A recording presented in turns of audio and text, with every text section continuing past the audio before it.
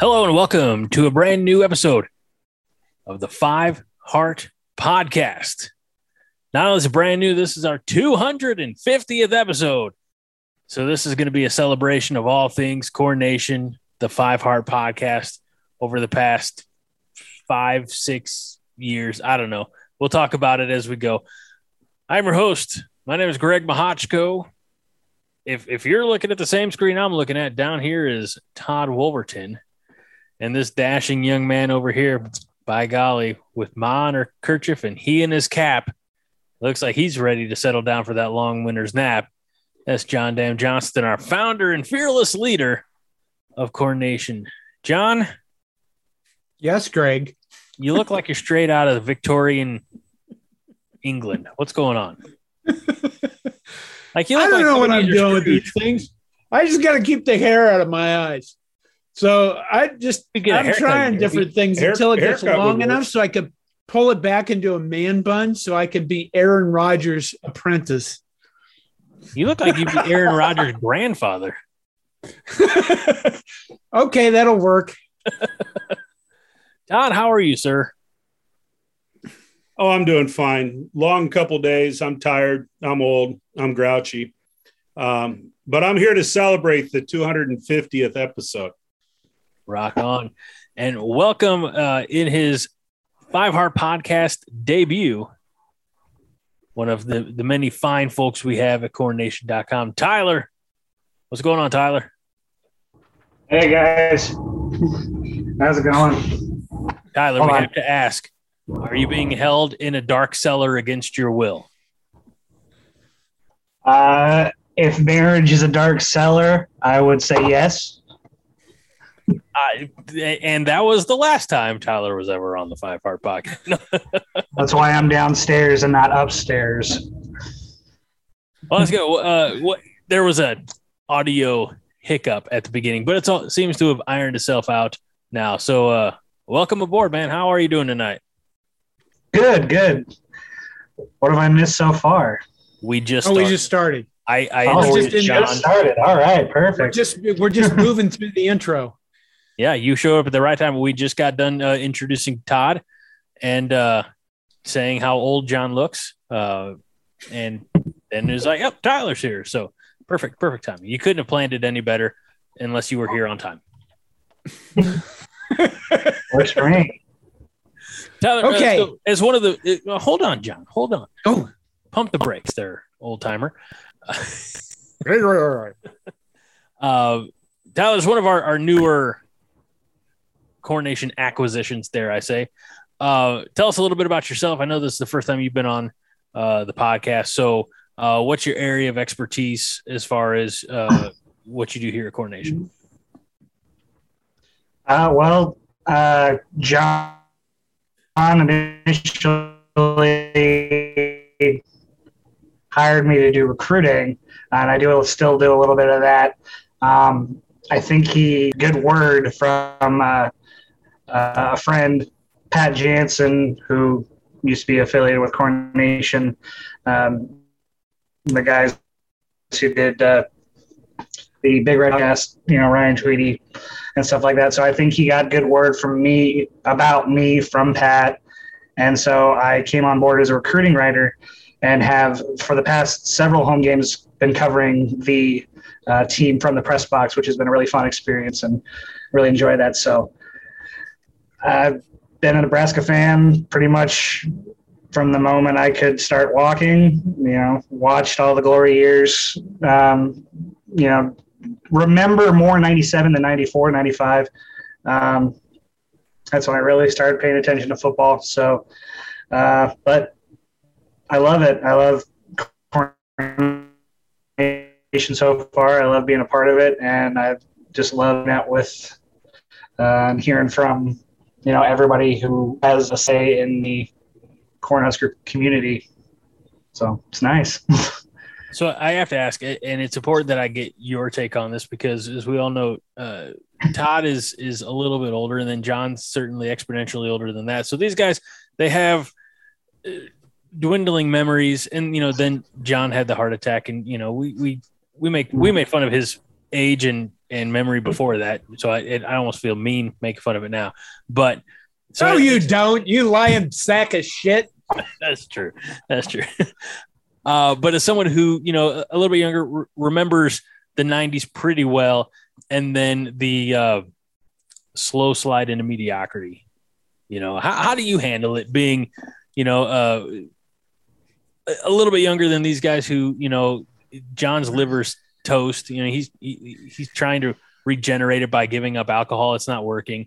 And then Todd's Todd, and we say that. Well, it's interesting because like I said, I do remember the 90s, as shocking as that may seem for some people that, a 5-year-old remembers, Husker football at that point. And like I said, 97, I remember more crystal clear than the two earlier championships in the 90s. But and then, of course, the run we had in 2001, losing to that unbelievable Miami team. I for sure thought we weren't even going to be in the conversation for the national championship after what happened in the Colorado game. But it's been weird. Like it's hard to explain because it's hard to explain to like my younger siblings because I have a lot of younger half siblings. My youngest half sibling is like 4 or 5 years old and he's just now starting to like football. And it's hard to explain to him that Nebraska football used to be relevant, used to be good. Used to be he doesn't understand. He doesn't understand that. God, I'm gonna weep. It's sad. It really is. And seeing, the firing of Frank Solich and bringing in of Bill Callahan and going through that to Pelini, to Riley, now to Frost.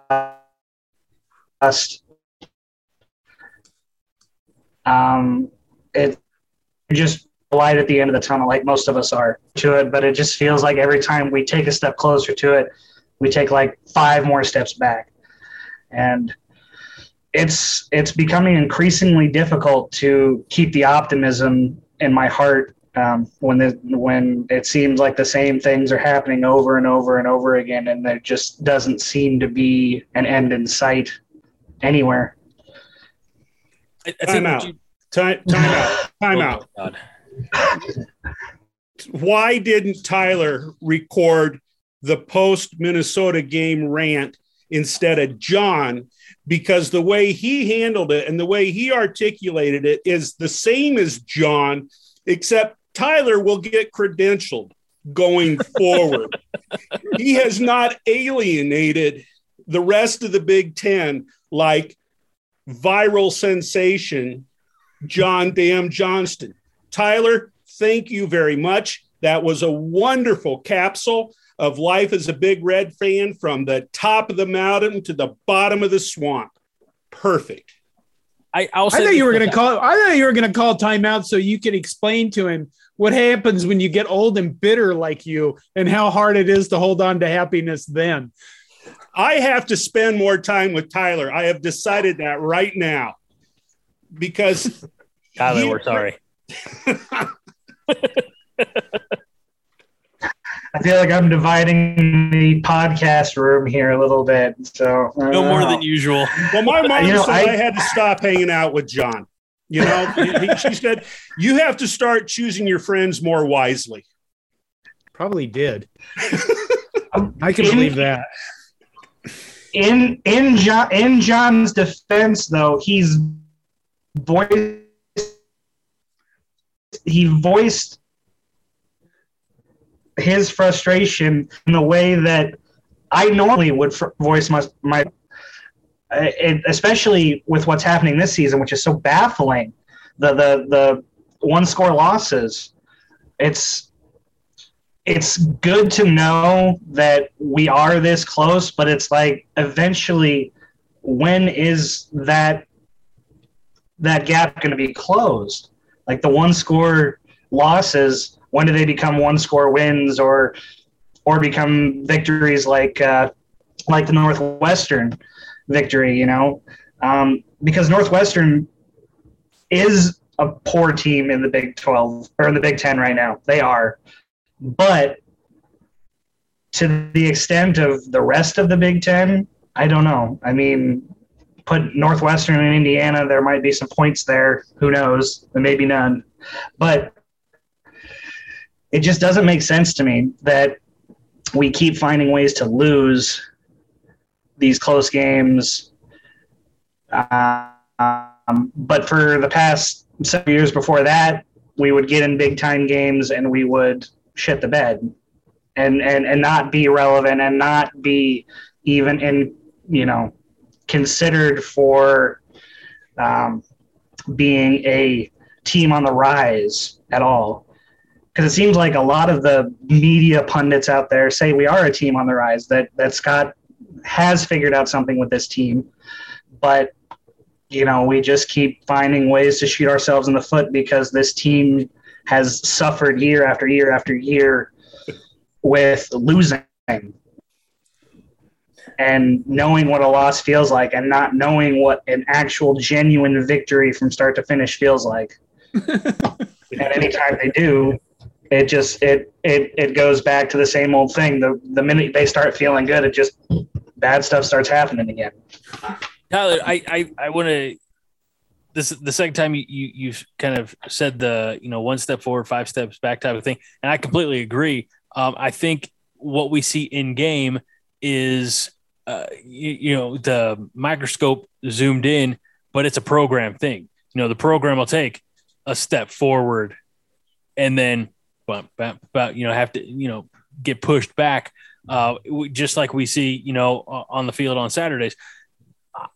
Obviously I don't have the answers, otherwise I'd be making $7 million a year, and but I want to go back something you talked on, or I guess Todd mentioned it, John's post game on the field video at Minnesota, and this is why I think not only will he get more credentials, I think he will be welcomed by road universities, opponent universities with open arms, because John is a media sensation now. One, and two, he did such a good job of selling that Minnesota game day experience that it was a little free commercial for watching a game there on Minnesota's home turf. So why wouldn't another university say, "By God, he's right.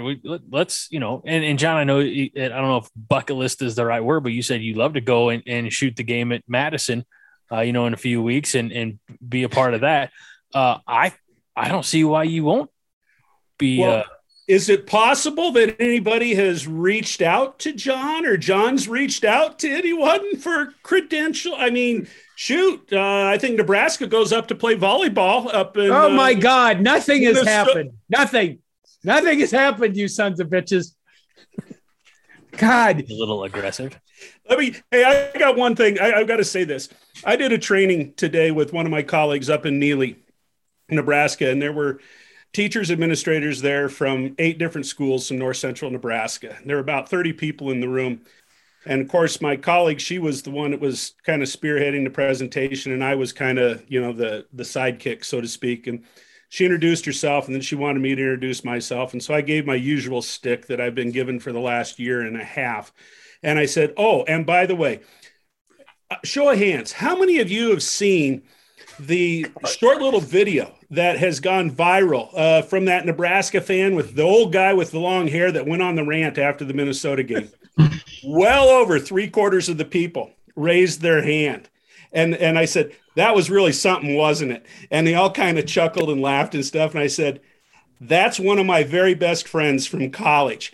And I said, so if you're going to develop an opinion of me before I start presenting, let me tell you, I am the stabilizing force in his life. Oh my God. I can believe this. Oh, good God. That might be laying it on a little thick though, honestly. He would do stabilizing that. force. I did it. That's true. That video, by the way, over 23,000 views now on YouTube. It still didn't get as many as Illinois. It's true. And Illinois was also where you first coined the phrase. It is. You know, so real recognize real.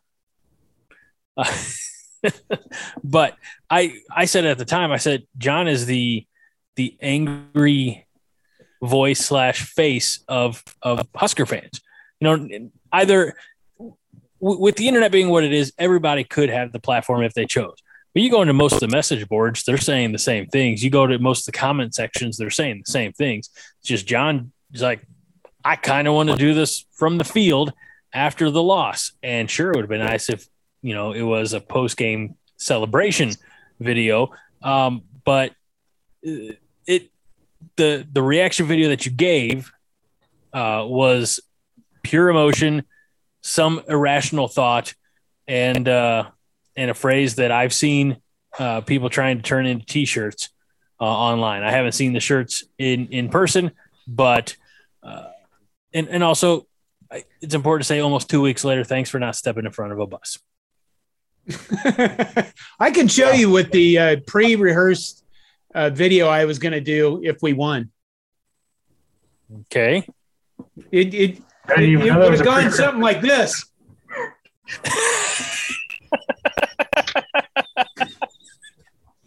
And it probably would have had some F words in it.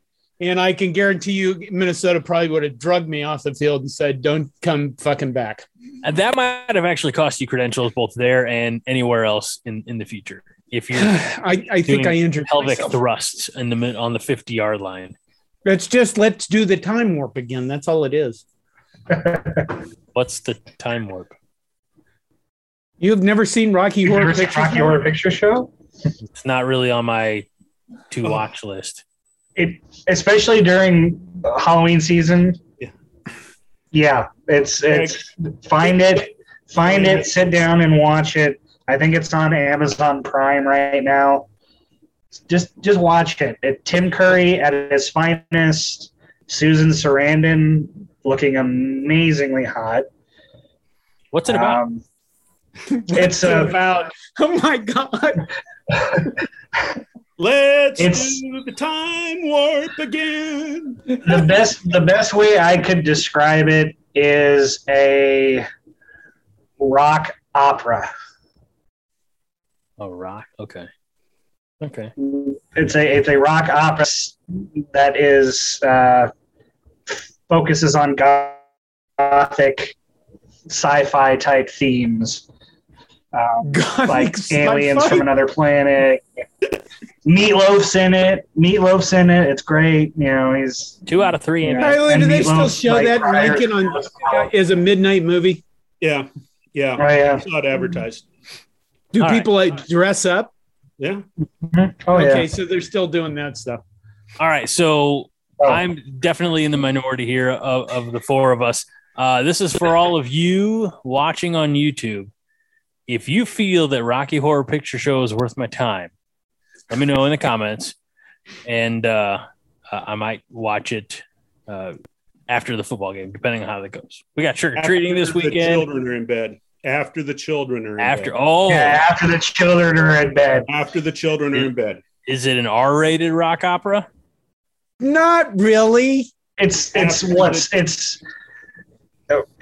when the rating system was skewed. It's like in the 70s, 80s, right? So like, you know, Jaws is an R-rated movie, PG-13, and that one I would probably bump up to like PG-13R, and so like Breakfast Club is an R-rated movie. Back when America had morals and they weren't run over by Todd and his. I wouldn't consider Breakfast Club an R-rated movie. So it's Bruce fall out all the time. The world's in a perfect place. Okay, so there you go. Again, for you, the viewers, if you've made it this far, God bless you. And tell me, Rocky Horror Picture Show, is it worth my time? I'm curious to know the viewers' reactions. Everybody should see it. Oh my! Everybody should see it once. Okay. They should see it at a theater in its intended environment. I feel like with the people in the costumes and the audience participation, it's quite a spectacle. It's amazing to watch. It really is. And they've been doing it since basically, it became a cult following type of thing, and people will do it throughout the year, like once a month or twice a month or whatever. But the big time it happens is around Halloween, because it's considered a Halloween type movie just because of the themes, I guess.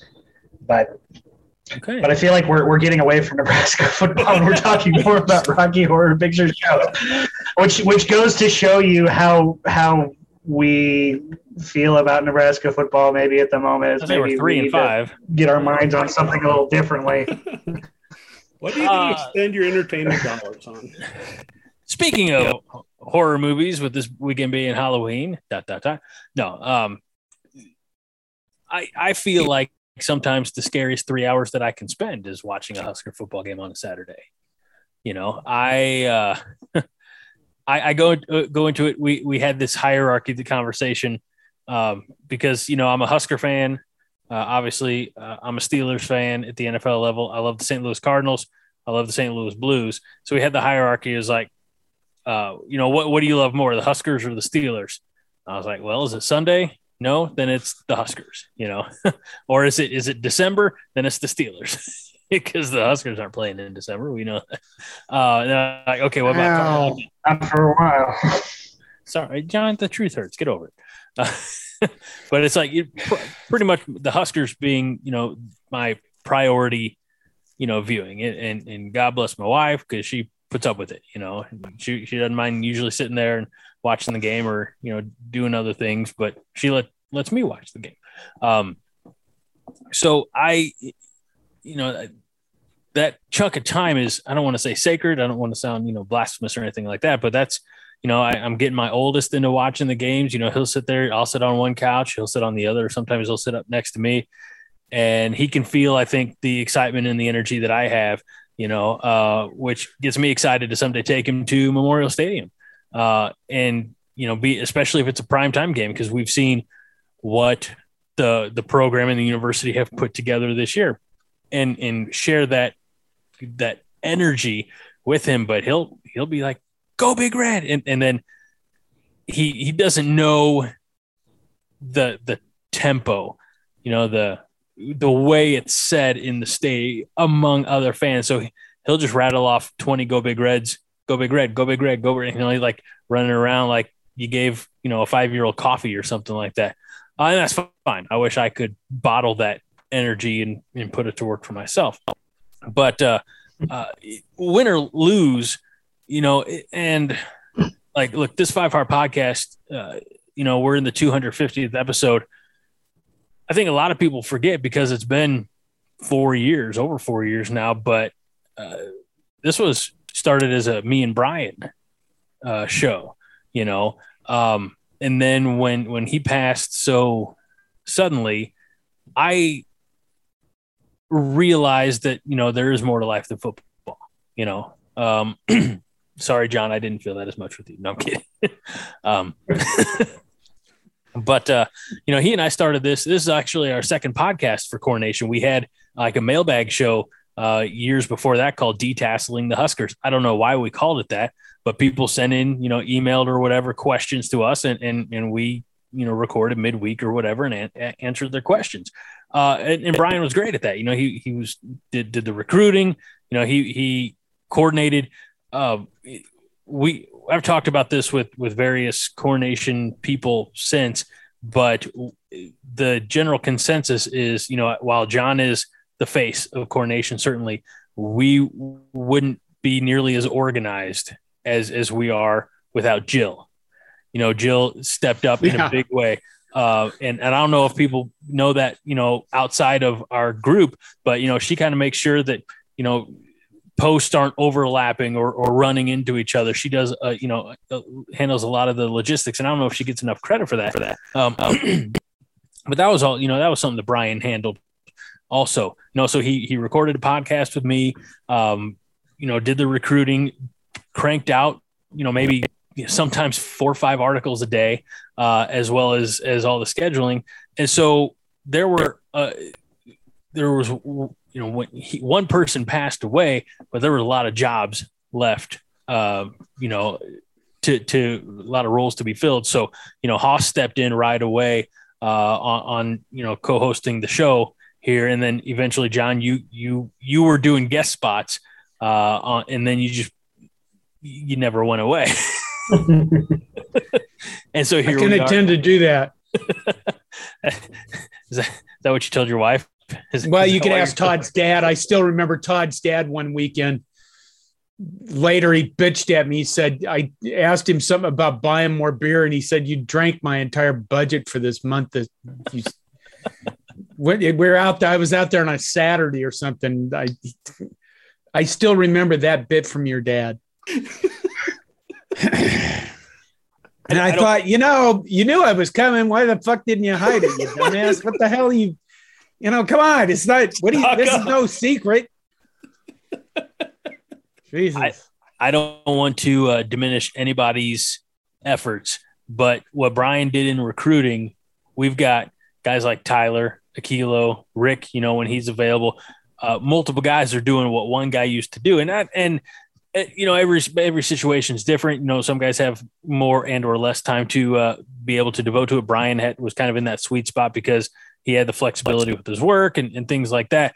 But the way this show started, and people don't realize that we should be almost to 275 or 285 episodes, but we took off an off season after spring football and didn't start up again until like August one year. Cause we're like both tired. We're just, trying to work the schedule. Just don't have it in us. So, and actually now that I look back, I think that might've been the off season of 2017, so coming back, we didn't have too many recordings, again, before Brian passed. But the way that this show has evolved, and, certainly earlier this year when, my twins were born, I had to scale back my involvement. And Todd, God bless you, man. John, held you down to the pavement and threatened to made you the kind of the honorary host, and you're way too kind to me because you said, yeah, I know it's me, Todd. I sure wish Greg was here too. No, you guys rocked it. All those episodes that I was away. I appreciate you, Todd, for holding down the fort. Because as you know, more than anybody at Corn Nation outside of Mrs. Corn Nation is John's not an easy person to put up with day in and day out. Come on. I'm just kidding, John. We love you. Greg, well, that's probably true, actually. I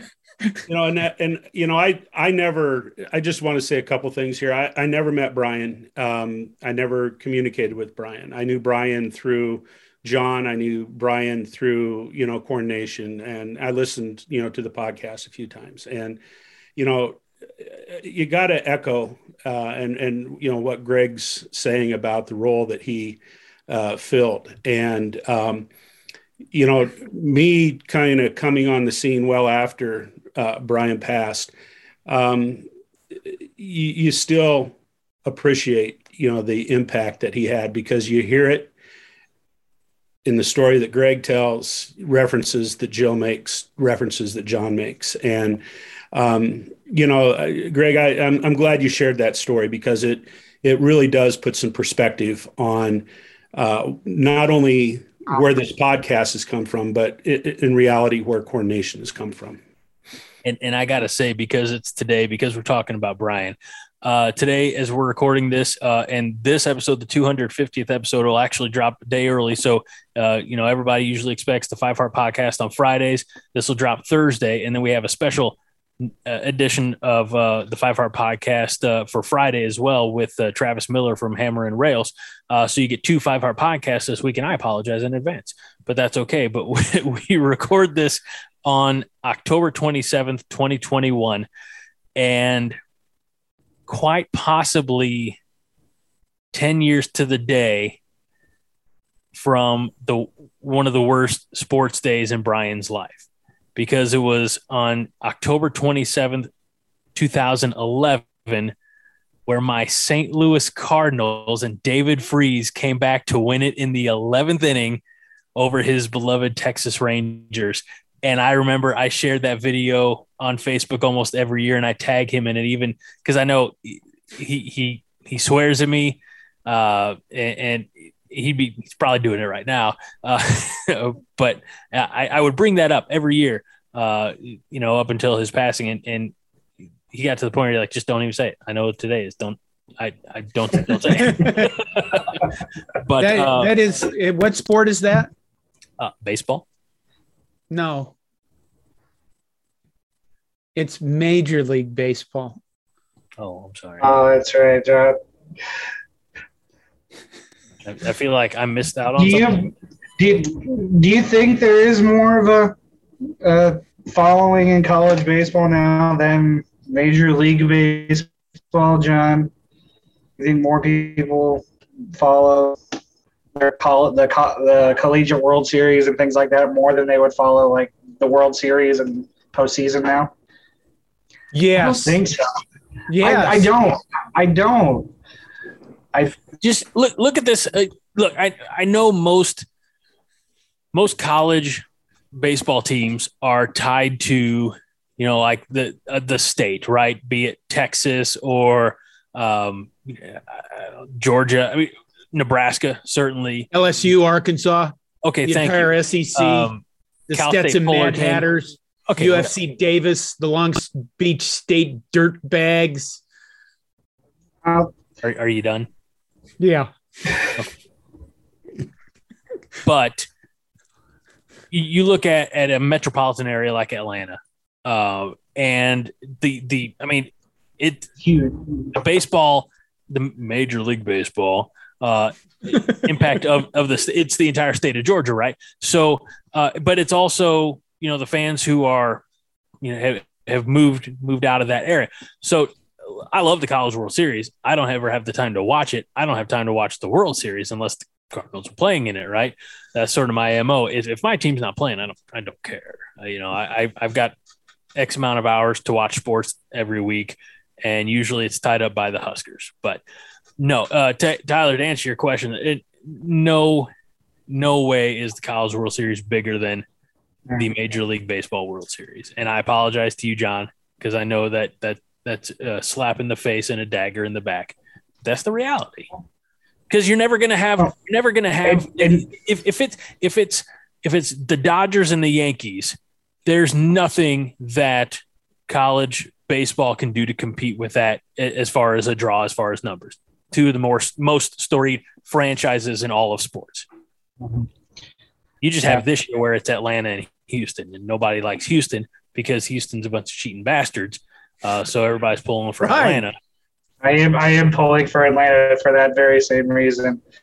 And the fact that Jake Myers wasn't on the roster because of his shoulder injury, it gave me less of a reason to like Houston. So, but no, I mean, and kind of like you were saying, Greg, the Dodgers winning it, the Cubs winning it in 2016, which got that, huge, burden off their back. Kansas City Royals winning it. I mean, I think people get more invested in the city, and then people, obviously Yankee fans are everywhere, Red Sox fans, Dodger fans.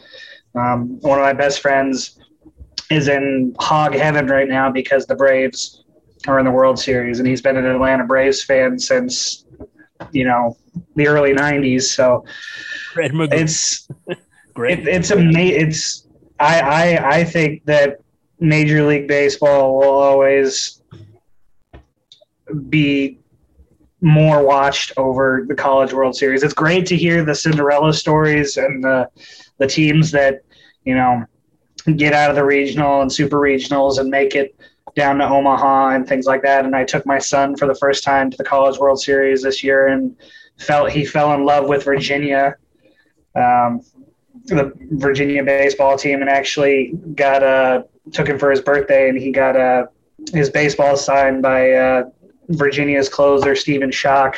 I probably won't be listening to the podcast, but shout out to Stephen for taking the time to do that for Cooper. You tag him in this link on Twitter, and he'll find it. Okay, and actually he was really awesome about it, because I put something on Twitter saying he took his time out to stop with him, and he direct messaged me, and he just kind of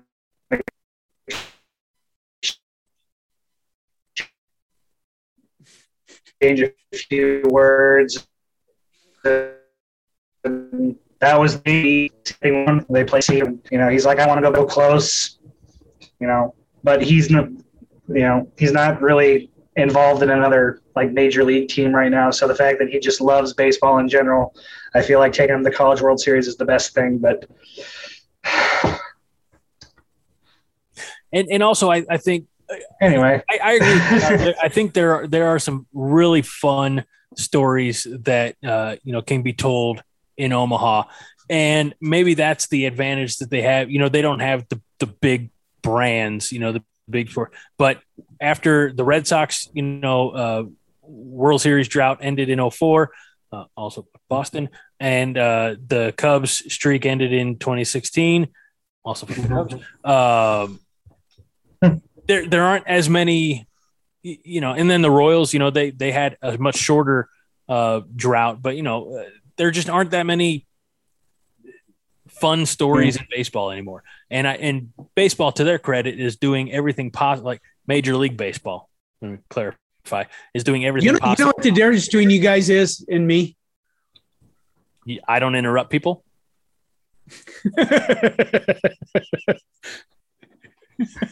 Well, that could be one of them. I'm pretty good at that. I hear it from my family all the time. The honest to God truth is I am not a sports fan, and you guys are sports fans. I'm not. I am not a sports fan at all. I am a Nebraska fan. And when Nebraska touches other things, then I'm a fan of those things. But I'm not actually a sports fan. I've watched since the pandemic started. I've watched more NFL football than I've really honestly cared to watch, because my family keeps pulling me into these fantasy league things that I get destroyed in. I'm at the bottom of our family league this year, and I think that's where you're supposed to be if you're dad, I guess. I don't know what the hell the deal is. But that's the reason why I like college. In fact, Todd's dad was the reason that I got to like Husker baseball. Otherwise, I probably would never paid attention to Husker baseball until Dave Van Horn came along. But back to one thing about Brian being gone, we don't make any jokes anymore about polishing our balls. And, there's no, he would be so serious about bowling balls and whatever the hell people were doing when they came into his shop about balls. My God. Yeah. He'd be like, I got to go in and drill balls. So, for those who don't know, Brian was a big bowler as well. Did leagues, worked a bowling alley in like the pro shop, and actually helped cover bowling. Husker women's bowling and things like that, which we tried to carry on here and there, and they have more championships this millennium than the Husker football team. But yeah, so all the bowling references have they've decreased diminished exponentially. So where are we going to go from here, Greg? I don't know how far we are into this. No, I mean by the 300th episode. Where are we going? Surrender Cobras. What do you see in the future of the Five Heart Podcast? What's your business plan for growth and fame? More John Johnston, less of everybody else. Oh my God. No. So we do these. We put these videos up on YouTube, right? And I know you were giving me hell because I didn't do last week's because I didn't have the energy. I didn't. Somebody on YouTube actually said asked where it was. So see, they pay attention. They do. But also the views on that versus like a halftime or post game or one of your prediction videos, it's a couple hundred views. So I don't know how we sustain putting the entire episode up on YouTube. This is, by the way, production meeting shit that we should not be sharing with the general public. But here I am. It's also easier if I'm going to put any of the 5 Heart podcast up on YouTube. It's easier just to take the entire thing rather than chop it up because that's more work for me. So where are we at in 500 or 550 episodes? Well, let's see. Doing the math, we will be out of September next year into the first week or two of October.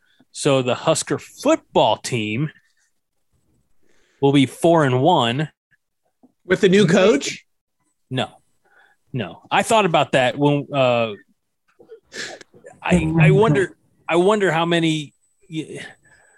Look, we talked with new position coaches. Question mark. I would hope so.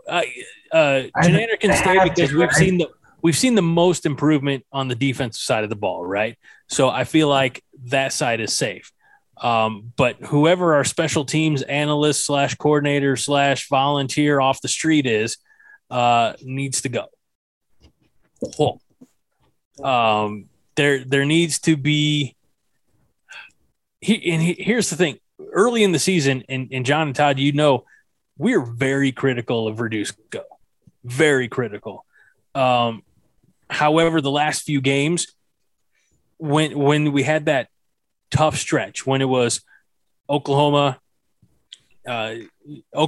Michigan State, Northwestern, not tough, but they were in there in that chunk of with Michigan at the tail end.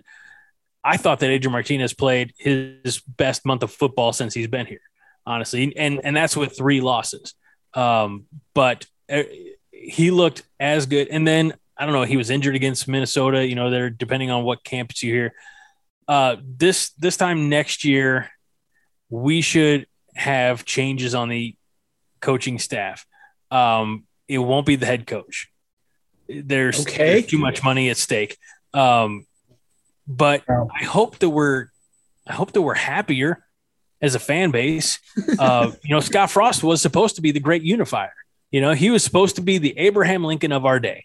Might be asking for an awful lot there. But he was supposed to be the hometown, the favorite son, national champion coming home, and that worked until the first game, and not the Akron game that got rained out, but that game against Colorado was like, maybe he's not the guy, So I'm hoping that as a fan base, by this time next year, we're just not ripping each other, apart. That'd be great. Either we all love Scott Frost or we all hate Scott Frost, but let's just all be on the same page. What do you think, Todd?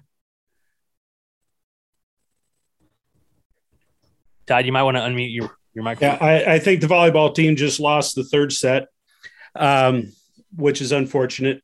But thanks for paying attention to this show, Todd. No, I listened really close to what you were saying. I guess my gut tells me that unless the next 4 games are horrible performances by the Nebraska football team, horrible losses, my guess is that Scott Frost will be back. My personal opinion is I don't think he's a quality head coach. I think of the 14 head coaches in the Big Ten Conference, he's at best number 13. I don't believe that he is going to develop into a high quality head coach. I am off the Scott Frost bandwagon. Wow. And I do believe that if he does stick around next year, I mean, if he is in fact the head coach next year, there will have to be some kind of changes made on his coaching staff. I think that there will be far too much pressure from the fan base. I don't think Trev Alberts is going to get involved with this. I'd be very curious to listen to what the meeting, be a little mouse in the corner, kind of the wrap up meetings. But I think there'll have to be some kind of changes on the coaching staff. But I think that the quicker Nebraska moves on, the better. Okay, Greg. Yes. I'm sorry. I saw your hand raised in the back. I missed it. Who's number 14? Well, interestingly enough, in my rankings, I have Jeff Brom as number 14. John, is that interesting based on the conversation we had earlier? Well, Purdue, it's almost basketball season. Yeah. Tyler, where do you think we're at a year from now?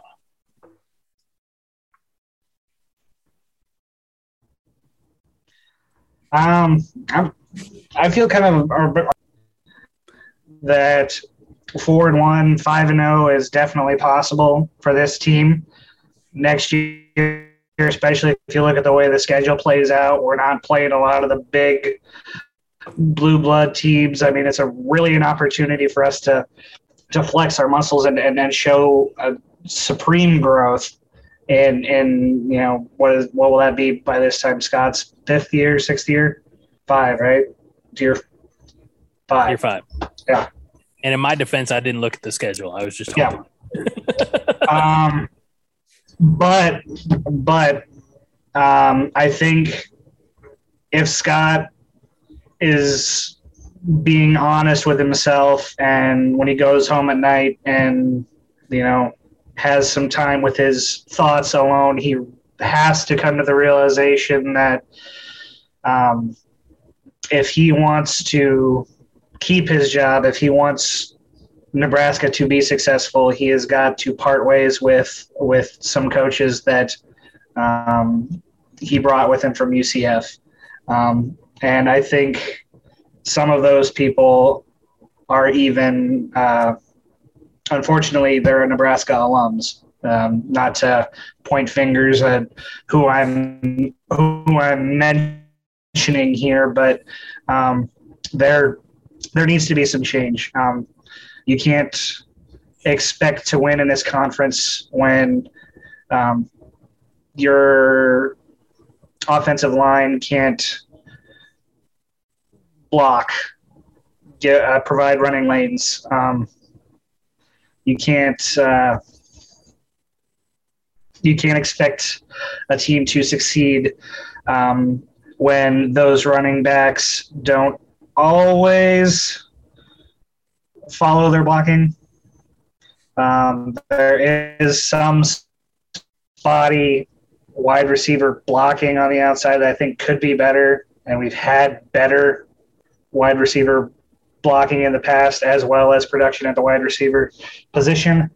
I don't know. I'm not going to sit here and say how many coaches are going to go. I do think Mario Verduzco has shown that he, in year 4, has finally maybe gotten Adrian where he needs to be. And I do believe Adrian will be back next year. I know you're not a big fan of that thought, John, but I don't think he's done enough. I don't think he definitely hasn't done enough to be drafted into the NFL. I don't think he's had one and a half good seasons. If he really wants to make a shot at the NFL, his best shot is here. I don't think going back to Fresno and leading Fresno to a 11-0 record in a weak Mountain West Conference does it for you. I know that's a big speculation too, that he wants to go back to Fresno, but I don't think that does it for you. I've thought about this. I'm going to give you guys a worst case scenario. We're now in the 4th year of Scott Frost. We're 3-5. If we lose to Purdue this week, he shouldn't be back at all. But let's just say that I don't think he's going to get fired. I don't think Scott Frost is going to get fired no matter what you, me, anybody thinks. Might he replace some of his coaching staff? Yeah. Here's the problem that I have, and why I'm glad I don't make these decisions unless they were paying me like, I don't know, $1.5 million a year. Let's say that Scott Frost does improve. We end up 5-7, and people are like, "Oh, we were so close to being a good team. We were so close to being a good team." Next year he goes 6-6, and the year after that he goes 7-5, and 7-5, and 7-5, and suddenly we've got Kirk Ferentz for a fucking coach, and that's all we have ever going to get out of Scott Frost, because that's his ceiling. Is whatever he's going to be like Kirk Ferentz.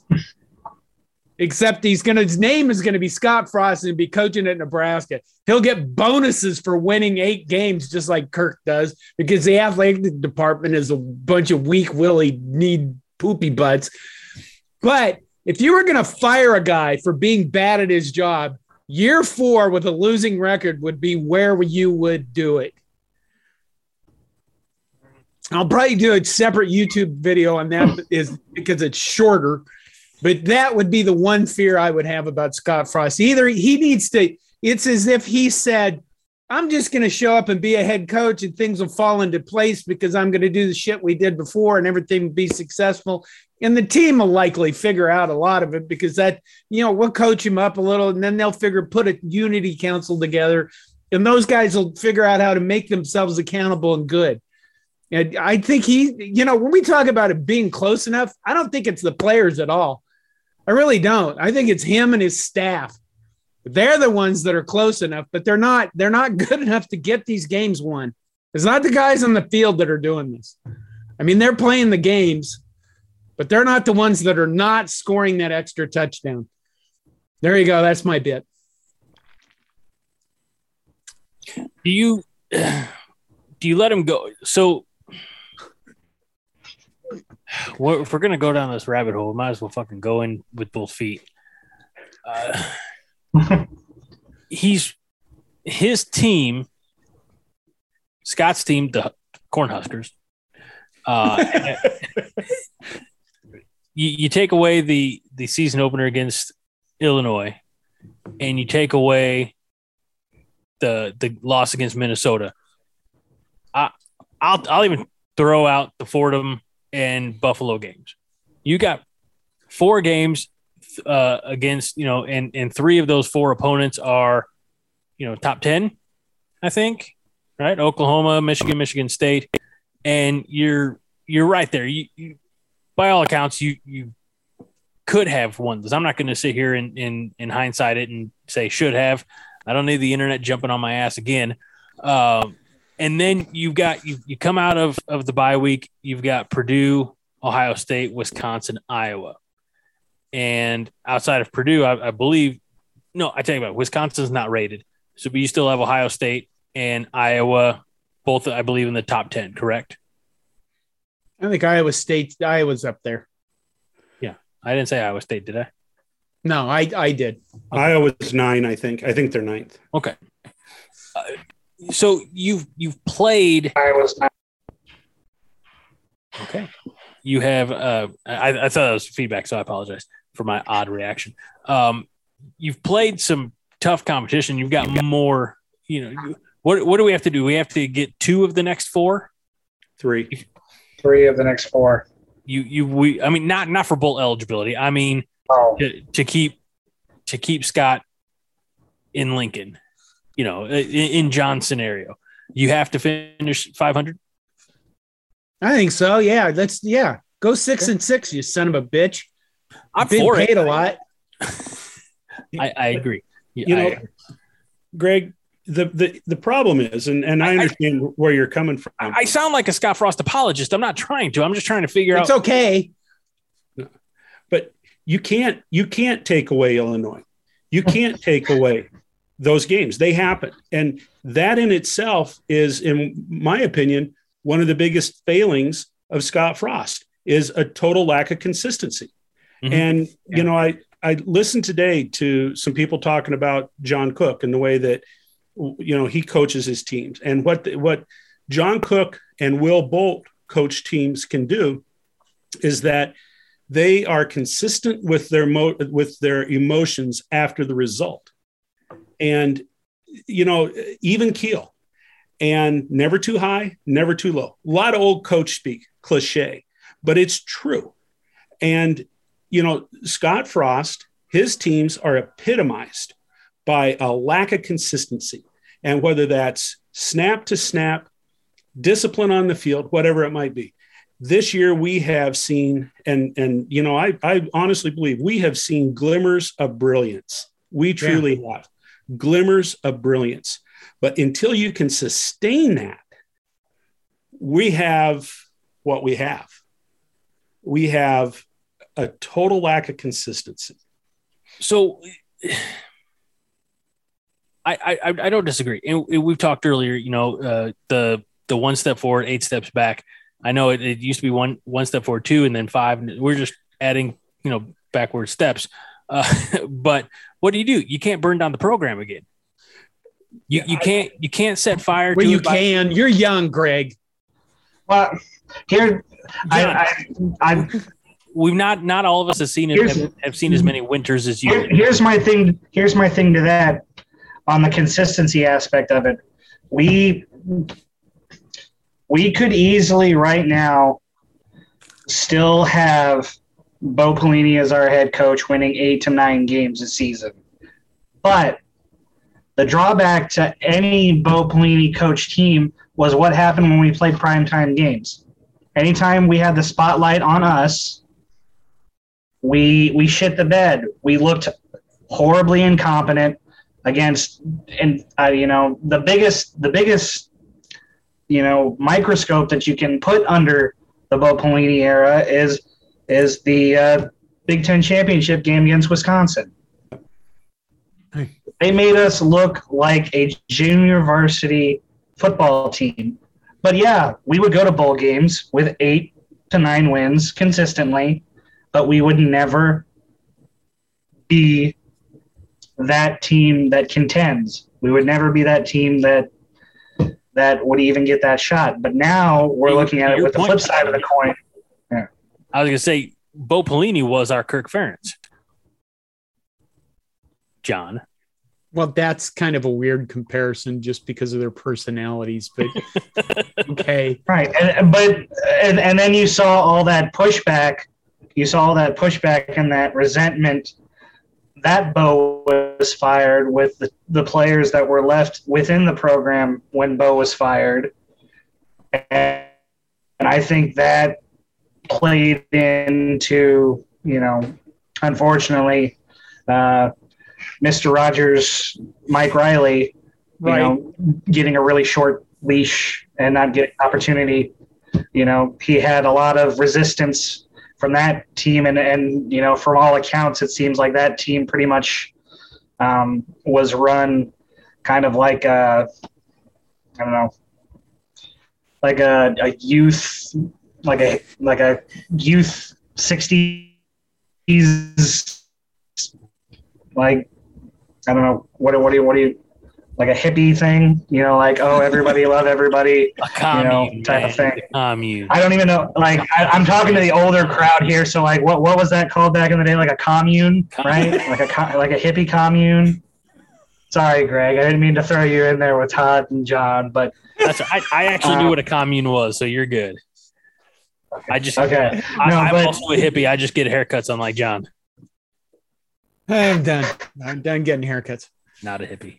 And so that's another culture that gets brought in and tried to be instilled. And then we bring in Scott Frost, and then there's, mixtures of Bo players and Mike Riley recruits, in that mix, dealing with that culture change. And it seems like from all accounts now, Scott is putting on his big boy voice and being more angry at practice and demanding more accountability from players now. I don't know why that wasn't a thing right at the beginning, but, that's not for me to say. But I guess then I don't know where we go from here if we don't try and ride this ship out and see if Scott can actually give us what he promised, 4 years ago when he said that the Big Ten is going to have to change for us. You know, maybe he ate his words a little bit, ate some crow, and he realizes that, you know, maybe we need to go back to what made us great. And I think we talked about this a little bit just as a group off the podcast, just in our group chat. But I think the option is our best working play so far. Like the option game that we run now is the best our offense looks. So when we talk about bread and butter plays and stuff we do well, surprisingly, we do that pretty well. We do, you know, and Adrian seems to have picked up on it well, and he seems to have pretty decent timing on his pitch man, and the running backs seem to have good depth. The blocking seems to be good on the perimeter. Maybe it's I'm not saying it's time to go back to the option completely and be a Navy or an Air Force, but there is offenses out there that I think, doesn't Tulane run something like that, run like a shotgun option offense or something like that? But I'm rambling. I'm sorry. So you guys talking too much. But another reason you can't just, you know, cut him is the economic standpoint. What's the buyout? Like $22 million. Yeah. Okay. I mean, how many years were we paying Bo Pelini when he was no longer the coach? You know, like, I'm not saying like I'm not saying it's like a stay together for the kids type of situation, you know, but you can't be owing $22 million to one guy, and then the guy you're going to have to bring in, you're going to be paying him $8 million a year. You're going to have to pay. You're going to have to go get like Nick Saban light. You know, you can do this. You can. Who? It's not a matter of who. I want to point something out. Our entire lives, and not your entire life, Greg or Tyler, our entire lives, Todd and I, Nebraska in its entire history has never won a single NCAA tournament game of basketball, ever. Right. We are the worst power program in history of all the conferences. We're the worst. Let's not call that. We didn't just sit here and go, oh, gosh, I guess Tim Miles was unsuccessful. We just might as well fall down and cry and just get beat up by the Big Ten and feel bad about ourselves. No, we found a coach named Fred Hoiberg who's now bringing in players of the likes we've never seen even walk on the floor at Nebraska, whether they were drugged and woke up there with a bag over their head or not. And now we're looking at a basketball team that can probably compete in the Big Ten, the best conference in the land. Okay. So the reasons why you get rid of Scott Frost is that you look at him at the end of the year and you say, he's not going to get this done. And then you come up with the money.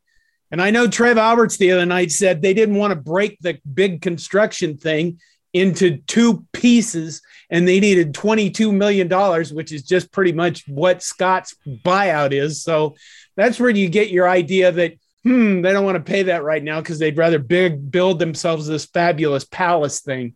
So we're going to be stuck with possibly a coach that really isn't that good.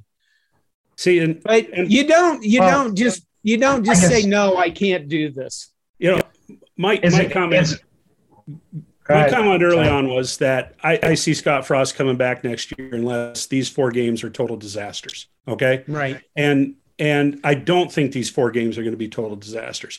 I still have the belief that Nebraska can put it together. I think they can win some of these games. I don't know, but they may very well go 0-4. But I guess my point is, and that what I'm trying to say is, I don't think Scott Frost is going to take Nebraska to the level that Nebraska fans desire. And the sooner that the powers that be figure it out, in my opinion, the better. Greg, no question about the buyout. No question. That handcuffs to an extent. You know, and you know, John's right. You know, we can break the bank and bring in, you know, whomever, you know, if that's the direction. But I think that there are too many other things in play. You get that new facility built. Get that new facility built, because supposedly it's going to be the palace in college sports.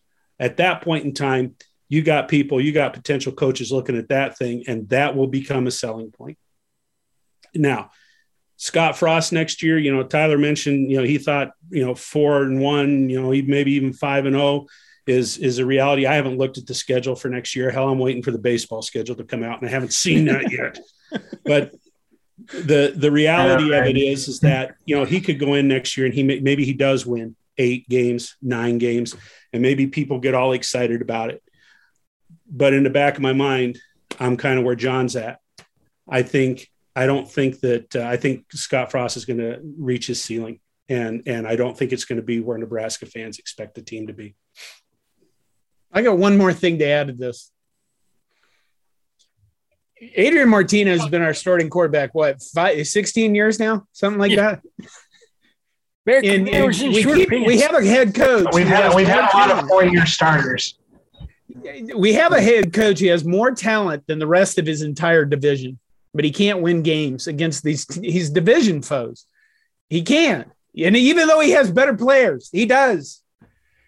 And you look at it and you kind of go, okay, what are you waiting for? You're playing Martinez. You never play anybody else. What are you going to do when Martinez is gone? Are you going to sit there and make excuses that the next guy doesn't know the offense or he can't run the offense and wait until we get the next guy after that and the next guy after that? In other words, are we going to have a season where we go, oh my God, he's got all this shit together and we have 9 wins?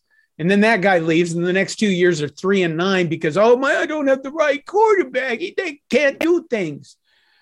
That's what bothers. That's the other thing, along with inconsistency, that bothers me about him. He has to throw his offense out and start over. And that probably includes his offensive stuff.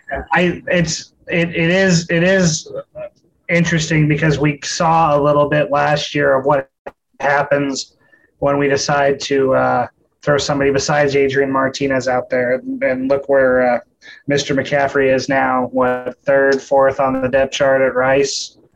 Maybe, somewhere in there.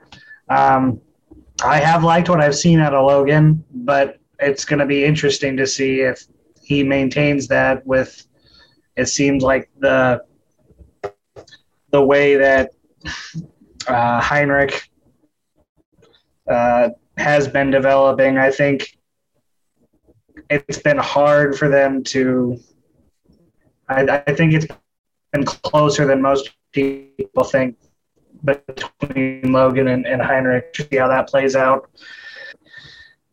Going back to kind of what we were talking about, if Scott's reached his ceiling, so say, eventually we do get rid of him and go somewhere else and find somebody else, and he goes to a non-Power 5 school or wherever we are in realignment at that point, when this realignment crap is over, does he find success there?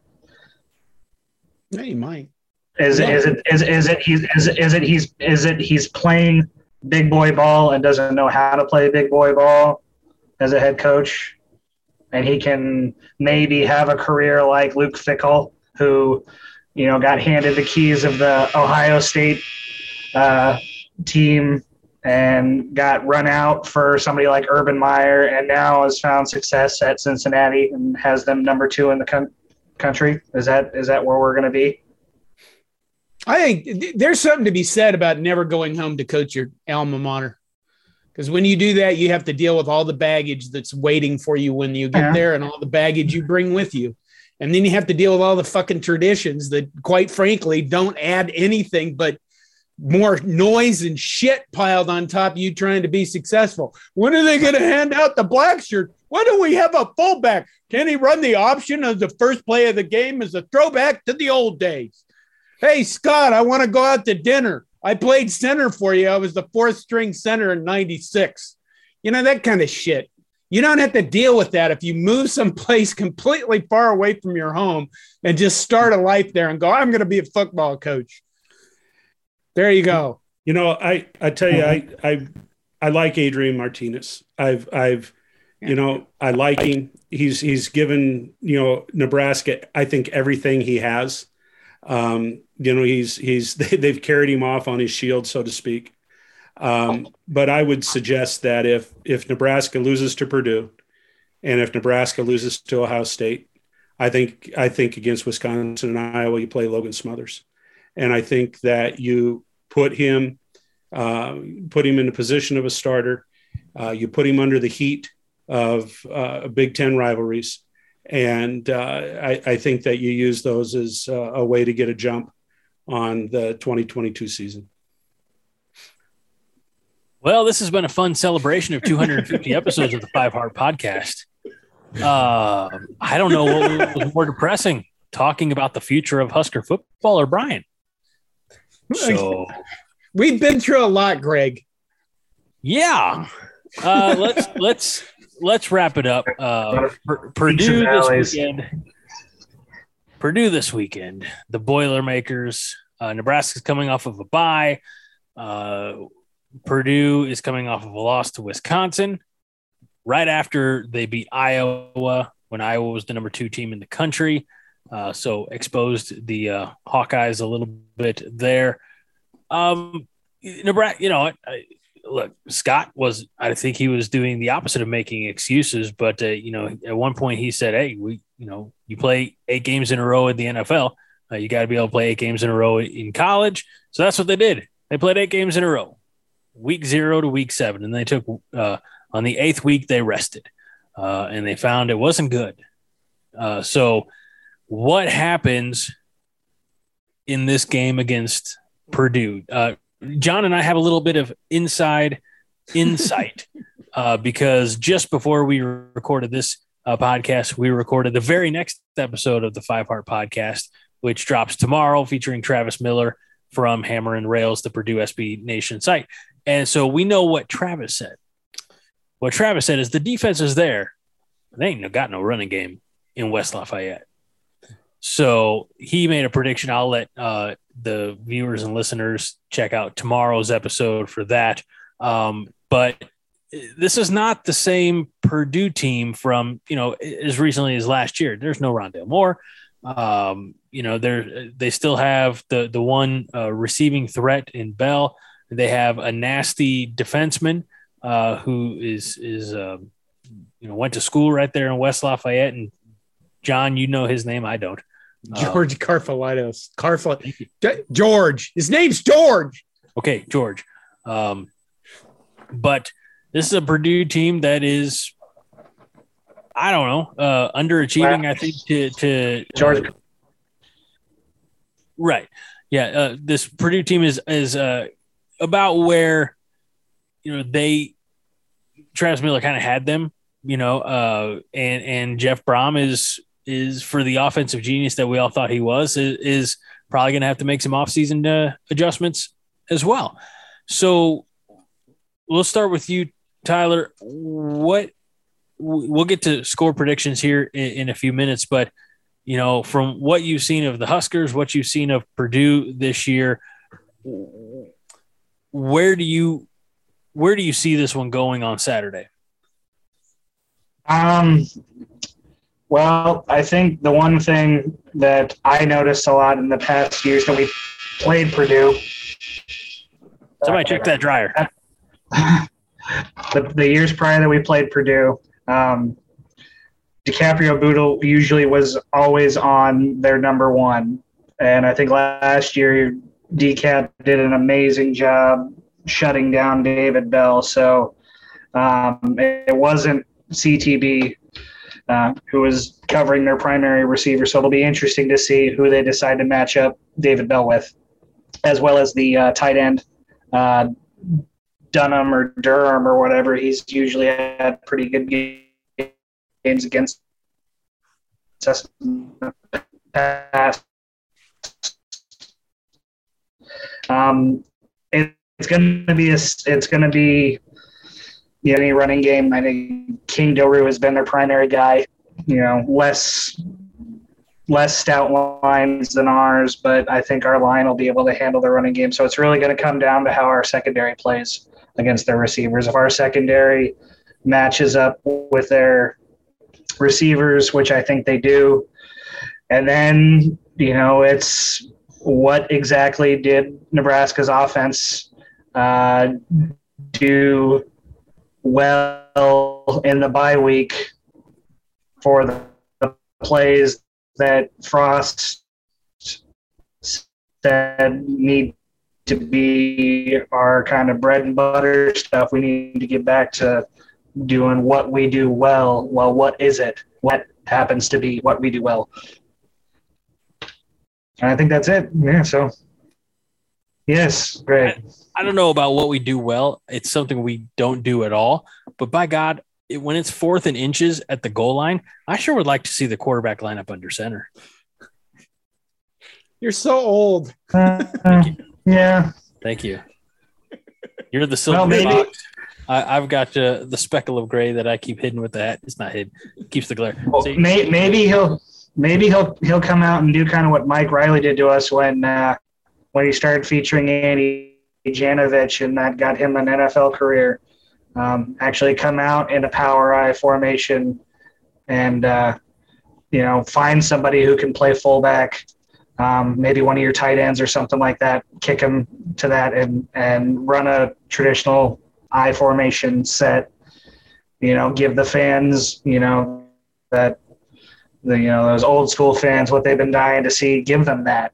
I've said it before. I'll say it again. I don't know that Brody Belt needs more time on the field.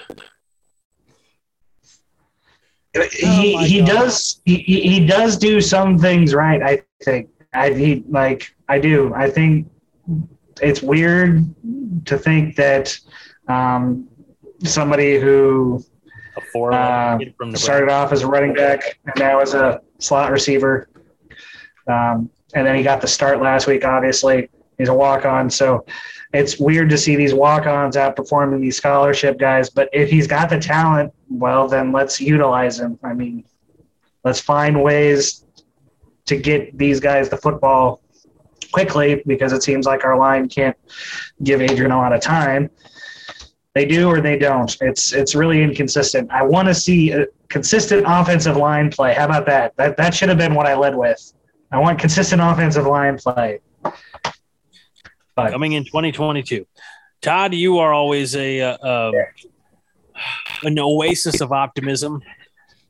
Why don't you share some of that with us right now? Simple game plan. Really simple. Double Bell, double Karlaftis, win the ball game. It's that easy. You gotta take Bell out of the game. Yeah. You gotta neutralize Karlaftis. Nebraska's got advantages across the board. They win the ball game. Simple. Realize, since Scott Frost has been at Nebraska, Nebraska has never won after the bye week. Realize that since Scott Frost has been at Nebraska, they have struggled mightily as home team betting favorites. Oh, God, that gave me all the hope in the world. I started off, but then I'm a realist. I hope that after this bye week thing, they have this chance for these next 4 games to show that, yes, they are better. And I hope there's just a team that goes out with plays with tons of energy and anger. Like like not what they did against Minnesota. So they do have a chance to show this stuff. And you're right. They just, maybe Bryce Benhart can just have a bunch of bananas in his pants. And as George is coming through the line, he just accidentally whips one out and throws it in front of him. George of the jungle, kind of, watch out for that tree. I don't want any player on either team whipping the banana out of his pants and putting it in the direction of anybody, sir. I don't think it's specifically against any rule. It depends on what banana we're talking about, I guess. All right. Am I supposed to say what I think will happen? No, hope maybe. It's not. We'll get to the predictions, the actual scores here in a minute. I mean, this thing's only been going on an hour and a half, John. How I know. Todd is old. I'm doing everything I can to stay awake. We need to finish so Todd can go to bed. Yeah. John, do you realistic? I mean, honestly, do you have anything that you hope to see from the double coverages to the just athleticing them, out better athletes, better results type of thing? I'll tell you what, I'll be watching this game really for not just one thing, but I will be watching one thing very close is when we get to the red zone, is Austin Allen in the fucking game? Is Omar Manning in the game? Can they throw the ball to really tall guys in the end zone that can catch the ball in the end zone and score points? Can we figure out a red zone offense that shouldn't be that difficult? That's what I'm going to watch this game for. Because if they can't do those things, I'm going to go, what the hell are we going to do? Just be bad at offense forever? What the hell? So there you go. That's what I'm going to look for. I think this is going to be a situation where, if the hallmark of this Purdue football team is their defense, certainly that's been the most consistent element of Nebraska's, game in 2021. It's definitely not been special teams. We didn't even touch on that, and we don't have time. Todd's drifting. And I've been in Todd's position. But my wife just came downstairs and she's like, "Are you coming to bed soon?" I'm like, "I think so." If it makes you feel any better, Tyler, my wife's been downstairs and back up and didn't even bother to ask. So, but it's gonna come down to the offense actually playing at a level that will earn them a victory. Keep this in mind, and I'm just going to give you the number, and I'll let Travis explain why when the next episode drops tomorrow. The number 13. If Nebraska can score 14 points, I like our chances. The problem is, again, that consistency. Both for and it's everywhere. It's the offensive line. It's the quarterback play. It has been better this season, but it's still been inconsistent. And then it's the personnel on the field in key moments. Where is your 6'9" tight end? Where is your 4-star JUCO transfer?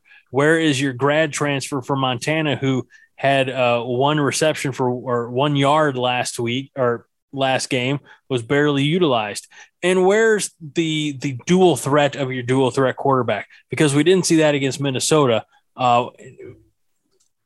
If you have some of these elements in play, you're going to be successful. Martinez, I don't know. I've turned it off. I didn't even think about college football last weekend. And so I don't know if he was hurt, if he was a little gimpy, or what happened in that Minnesota game that we did not see a mobile, able to make, extend a play, make something happen with his feet, Taylor Martinez, Adrian Martinez. Oh, sorry. But you need that element, or it's a house of cards. It's a castle built on sand. So you got to be, the coaches have to put this team in a position to succeed. I agree with the sentiment that was said earlier, is that they've had all the opportunities. They're giving it their all. I am not doubting 1 ounce of heart, desire, effort on that field. It's just they're not always put in the right position.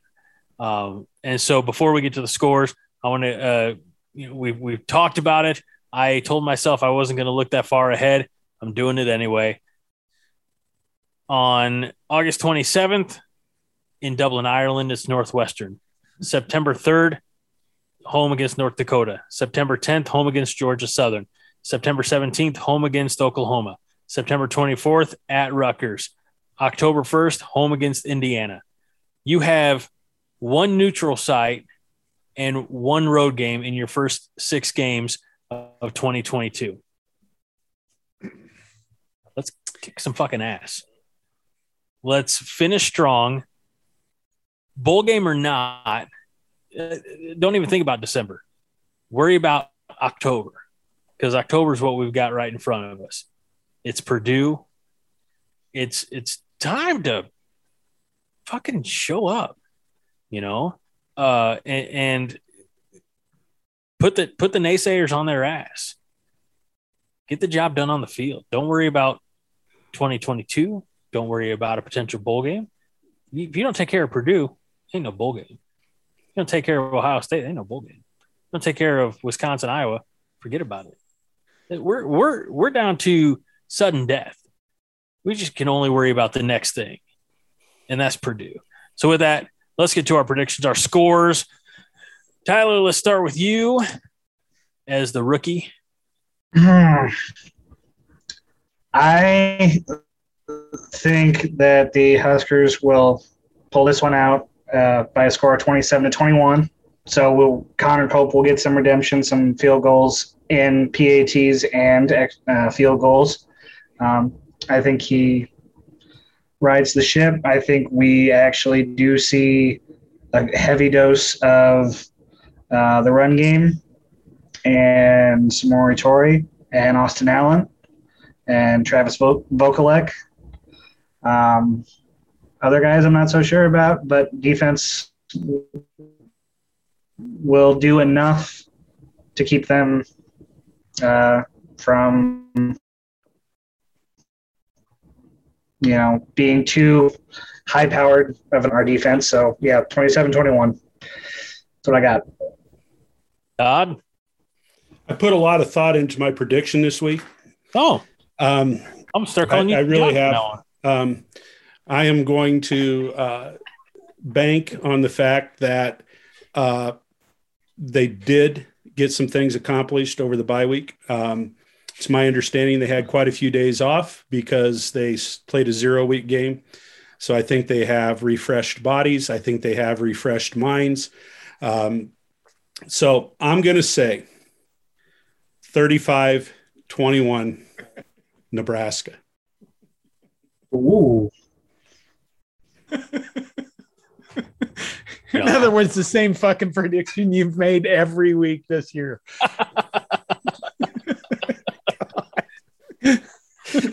I appreciate your putting all that effort and time into that, I'm going to go with 24-13. And the reason why I'm going to go to 24-13 is because 13 seems to be a magic number for Purdue. And because if we lose this game, it's a disaster. It really is. This isn't Minnesota. Minnesota actually has a complete football team. Purdue is nowhere near a complete football team. They have some good players in specific spots, but we should actually beat the shit out of them, but I don't have enough faith in saying that we will. But I'll go with 24-13. Nebraska win. By 2 scores. Leaves it to me. Thought long and hard about this based on information from all sides and parties. I feel like the offense is going to do some things. I feel like they're going to be able to move the football. And whether they score from in the red zone or not, I feel like they're going to put some points on the board. I also feel like the defense is going to do their part. And I don't know if I want to give the farm away and say, have a pick 6 or a defensive touchdown, but I do feel like there's going to be at least one turnover from, Purdue side, one takeaway for Nebraska. However, Connor Culp scares me. And I don't think he's going to convert every opportunity. That's why my bold prediction, Nebraska 40, Purdue 13. Okay. And we'll see. We'll see. And again, Travis Miller, our esteemed colleague from Hammer and Rails, did a prediction as well. So check it out in tomorrow's episode of the 5 Heart Podcast. That's right. You get 2 episodes of the 5 Heart Podcast this week. And as I mentioned previously, I apologize. So that'll be it for this episode. We got to – John? What? Can we do something we've never done before? Oh, God, why not? Can we sing Todd to sleep? I can see he's over there. We gotta let the old fella. I doubt anybody but your friend of the program guy has gotten this far. So whatever you want to do now, let's just do it. Because it is the 250th episode and the longest episode we've ever done, I think, by a ways. We're over an hour and 45 minutes. Just a heads up. How about we just wrap it up? How about that? How about we'll let our second elder statesman make that call. So for Tyler, the newest to the show, I'm pointing down because that's on my face because I don't know where I'm at. Anyway, okay, John, I'll say their names. You point to them. Okay. All right. For Tyler, for Todd Wolverton, for our founder and fearless leader, John Johnston. I got this one, John. I'm Greg Mahochko. We thank you for 250 episodes of the 5 Heart Podcast and at least one more because that one's already recorded. And after that, it's a crapshoot and a shit show. So we remind you this week and every week, as we have for 250 weeks, 5 Heart is all the heart you need. John? Go Big Red. Go Big Red. Go Big Red.